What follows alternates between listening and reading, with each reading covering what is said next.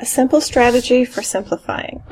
It is preoccupation with possession, more than anything else, that prevents men from living freely and nobly. Bertrand Russell.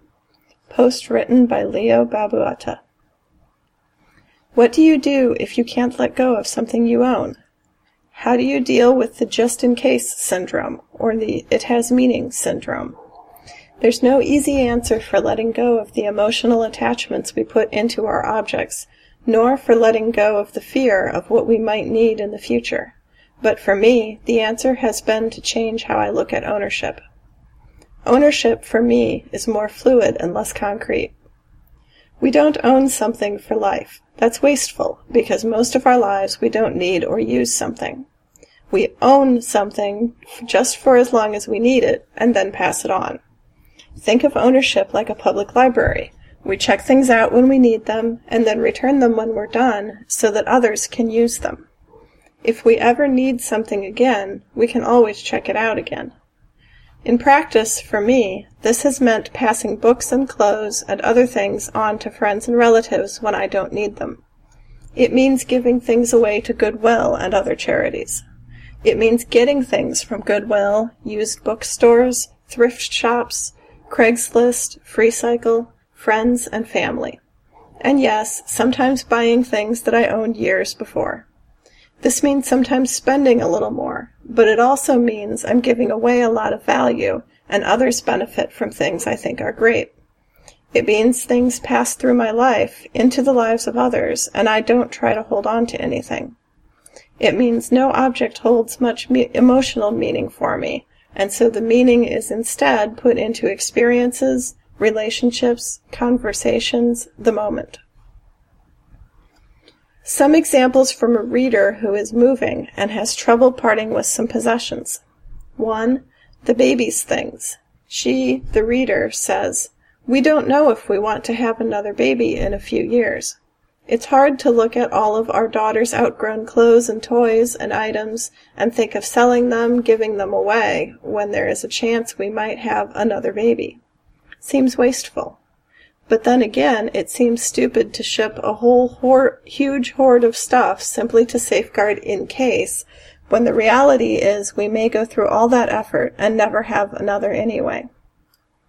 Just in case is the reason we hold on to a lot of things. The vast majority of the time, we don't need them. But we're afraid we might, so we hoard. It wards off insecurities about the future. I beat this by actual facts. I let go and see what happens, and in the 6 years I've been trying this, I've never regretted it once. Experience trumps fear. If you need something, you can get it again. If you aren't using something, let someone else use it who might need it. And you'll save yourself a lot of expenses. Moving the stuff, storing it, caring for it, mentally remembering everything you have, fixing things that get broken, cleaning things, stressing over how many things you have. 2. My books. She says, "I have an e-reader now, and that will be a godsend down south. But I also have a bunch of nice books here that I'd hate to part with. I have already pared my collection down to only the novels that I plan to read again multiple times, plus reference-type books, plus cookbooks. This still makes for a huge pile, and my mom pointed out that most of them will probably mold in the humidity anyway. Do I just leave them all here and replace them in e-format when and if I feel like reading them? Seems like more money down the drain. Yes, give them to someone who would like them. You've read them, and you won't read them again, at least for a while. If you need the info, it's probably online.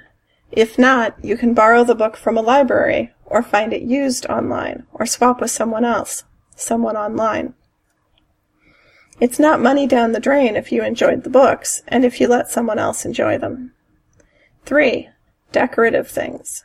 She writes, picture frames, candle holders, woven baskets, all the little things that sneak up on you over the years. Seems silly to get rid of everything when we don't know what we'll need at the new place and could end up buying some of it all again.